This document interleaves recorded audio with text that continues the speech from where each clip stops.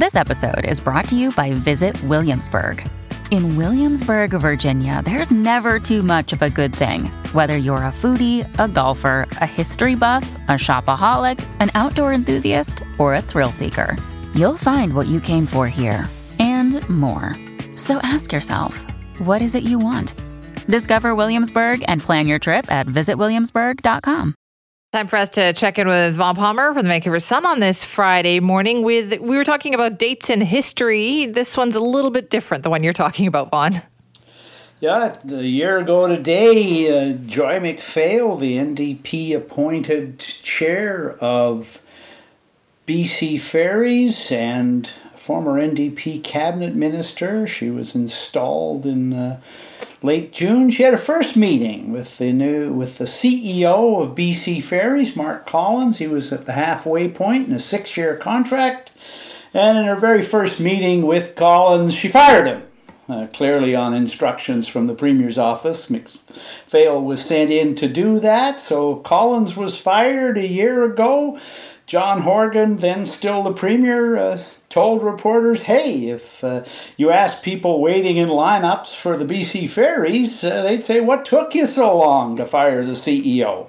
The cost was over $1 million, and here we are a year later, Simi, and I guess we'd have to ask people in the ferry lineups, hey, they've really turned it around, haven't they? Under, you spend $1.5 million to get rid of the CEO, and there's no more problems on BC Ferries, are there? So I love your sarcasm. You know I do. But this is really not a good time for BC Ferries. Oh, man. I talked to somebody yesterday who's trying to get over to Vancouver Island from the mainland for family and travel reasons. And she'd gone on the BC Ferries booking website.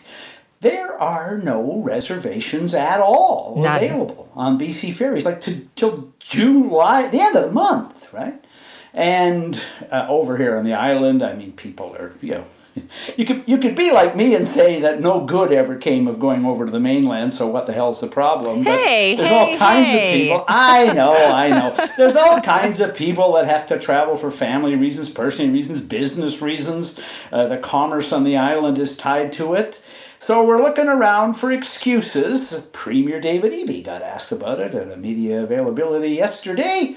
And he said, well, first of all, it's unacceptable. Well, they seem to be doing a pretty good job of accepting it, actually, in the government. But anyway, it's unacceptable.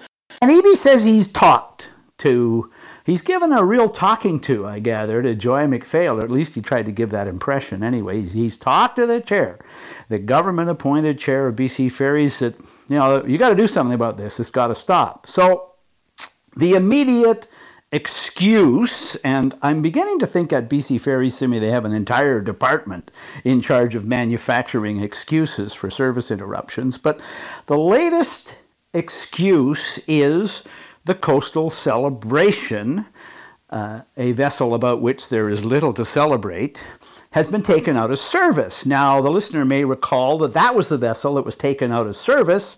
That was the basis for all the excuses for service disruptions on the Canada Day long weekend. So it's out of service again. We've heard different stories about it, but the main thing is the fix didn't work. There's still problems. There's an oil leak, according to BC Ferries. So they've had to take the ship out of service again. It's got to go into dry dock, and they got to figure out why it's still leaking, why it still isn't working very well, and it's one of the main vessels on the Swartz Bay to Tsawwassen run. So 4 round trips a day, 8 crossings, so 300 and some vehicles per crossing, 1,500 passengers or so per crossing. Is it any wonder there's no space on BC Ferries? What they've been doing, Simi, is they've been bumping people who had reservations on that ship to other ships and other runs, and that's why no space for reservations. Okay, and this is unacceptable. Like, I know politicians say it's unacceptable, but what are they going to do about this? Well, for one thing, they don't have any replacement vessels, so in the long run, there used to be a lot of grumbling that BC Ferries, was spending an awful lot of money renewing the fleet. The ferry service didn't build a lot of new vessels for a while. All the ships were roughly the same age, and they were getting old. And then they started building the Spirit ships, which are everyone traveling on the island in the know tries to get on a Spirit ship because they're pretty reliable and they're bigger and they got more space. And then, of course, we had our wonderful adventure with fast ferries, about which the less said, the better. And now they're just trying to keep up with the growing demand for travel and the difficulty attracting staff. You know, it's a big change in my lifetime, Simi. When I went to high school, which was, a century ago or whatever it was, in Nanaimo, everybody, to get a job on the ferries was considered just a great job. I worked one summer on the ferries.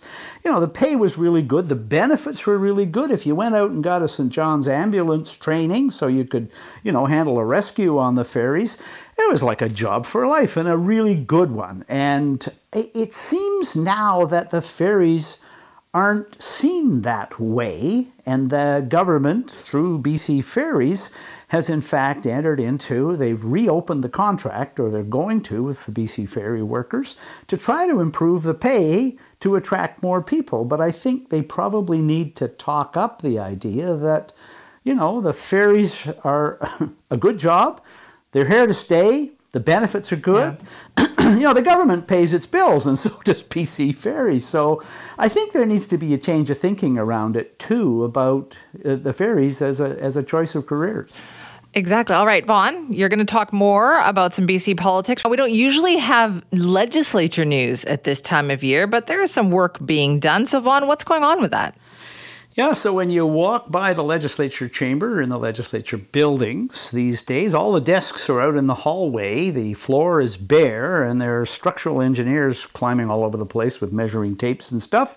And what they're trying to determine is the carrying capacity of the chamber, which is 130 years old. And the reason they're having to do that is because the next election, the one set for October the 19th, 2024, so coming up soon, that election will add 6 more seats to the chamber.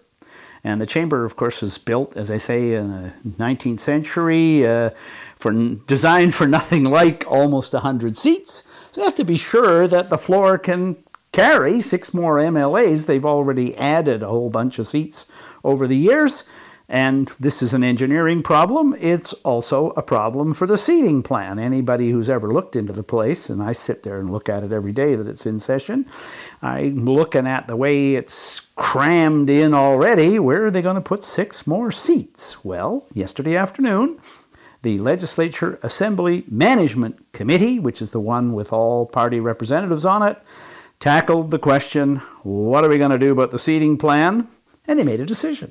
Oh, okay. So are they going to go with the just the seats the way they do in the House of Commons over in the UK?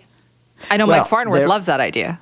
Yeah, I know. Farnworth just thinks it's fabulous. He wants to put in benches like they have in the UK. And there's been jokes about putting in bleachers and giving all the MLAs little flags to wave like in a sports stadium, or sit in each other's laps. There was a proposal from the committee in front of the committee yesterday, and the proposal did show how you could replace most of the desks that MLAs have with benches.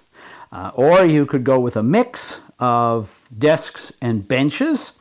But the people who looked into it said, we don't have an awful lot of time to do this. The benches would have to be custom built. You'd have to tear everything out.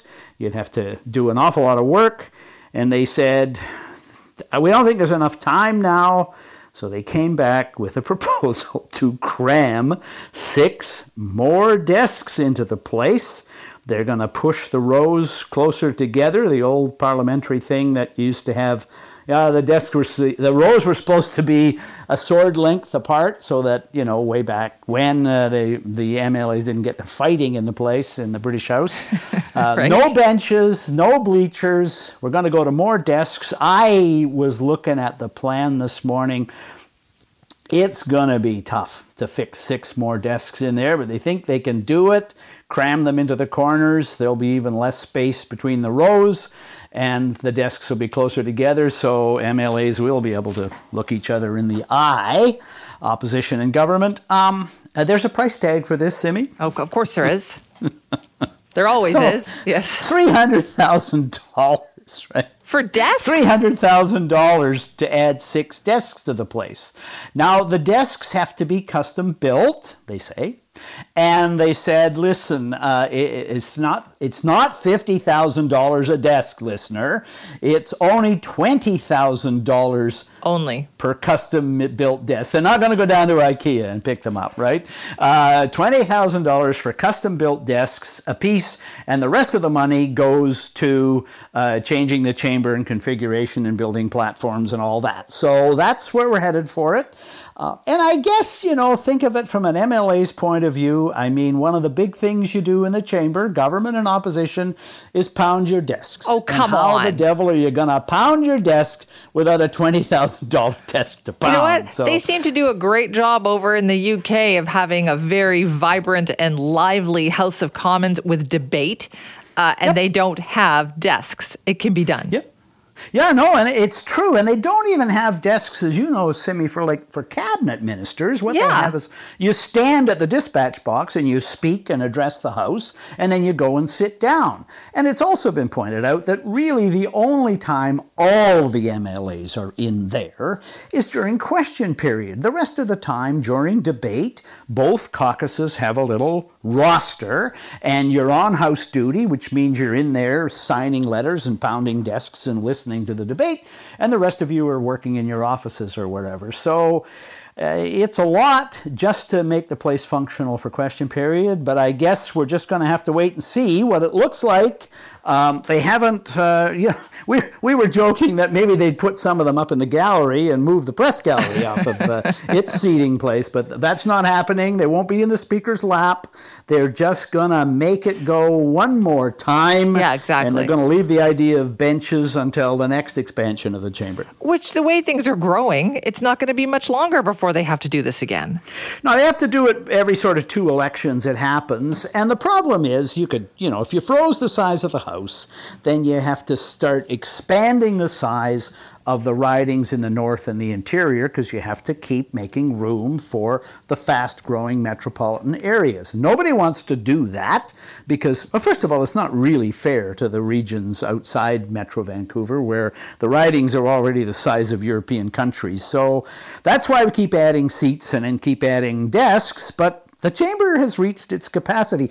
I thought that last time.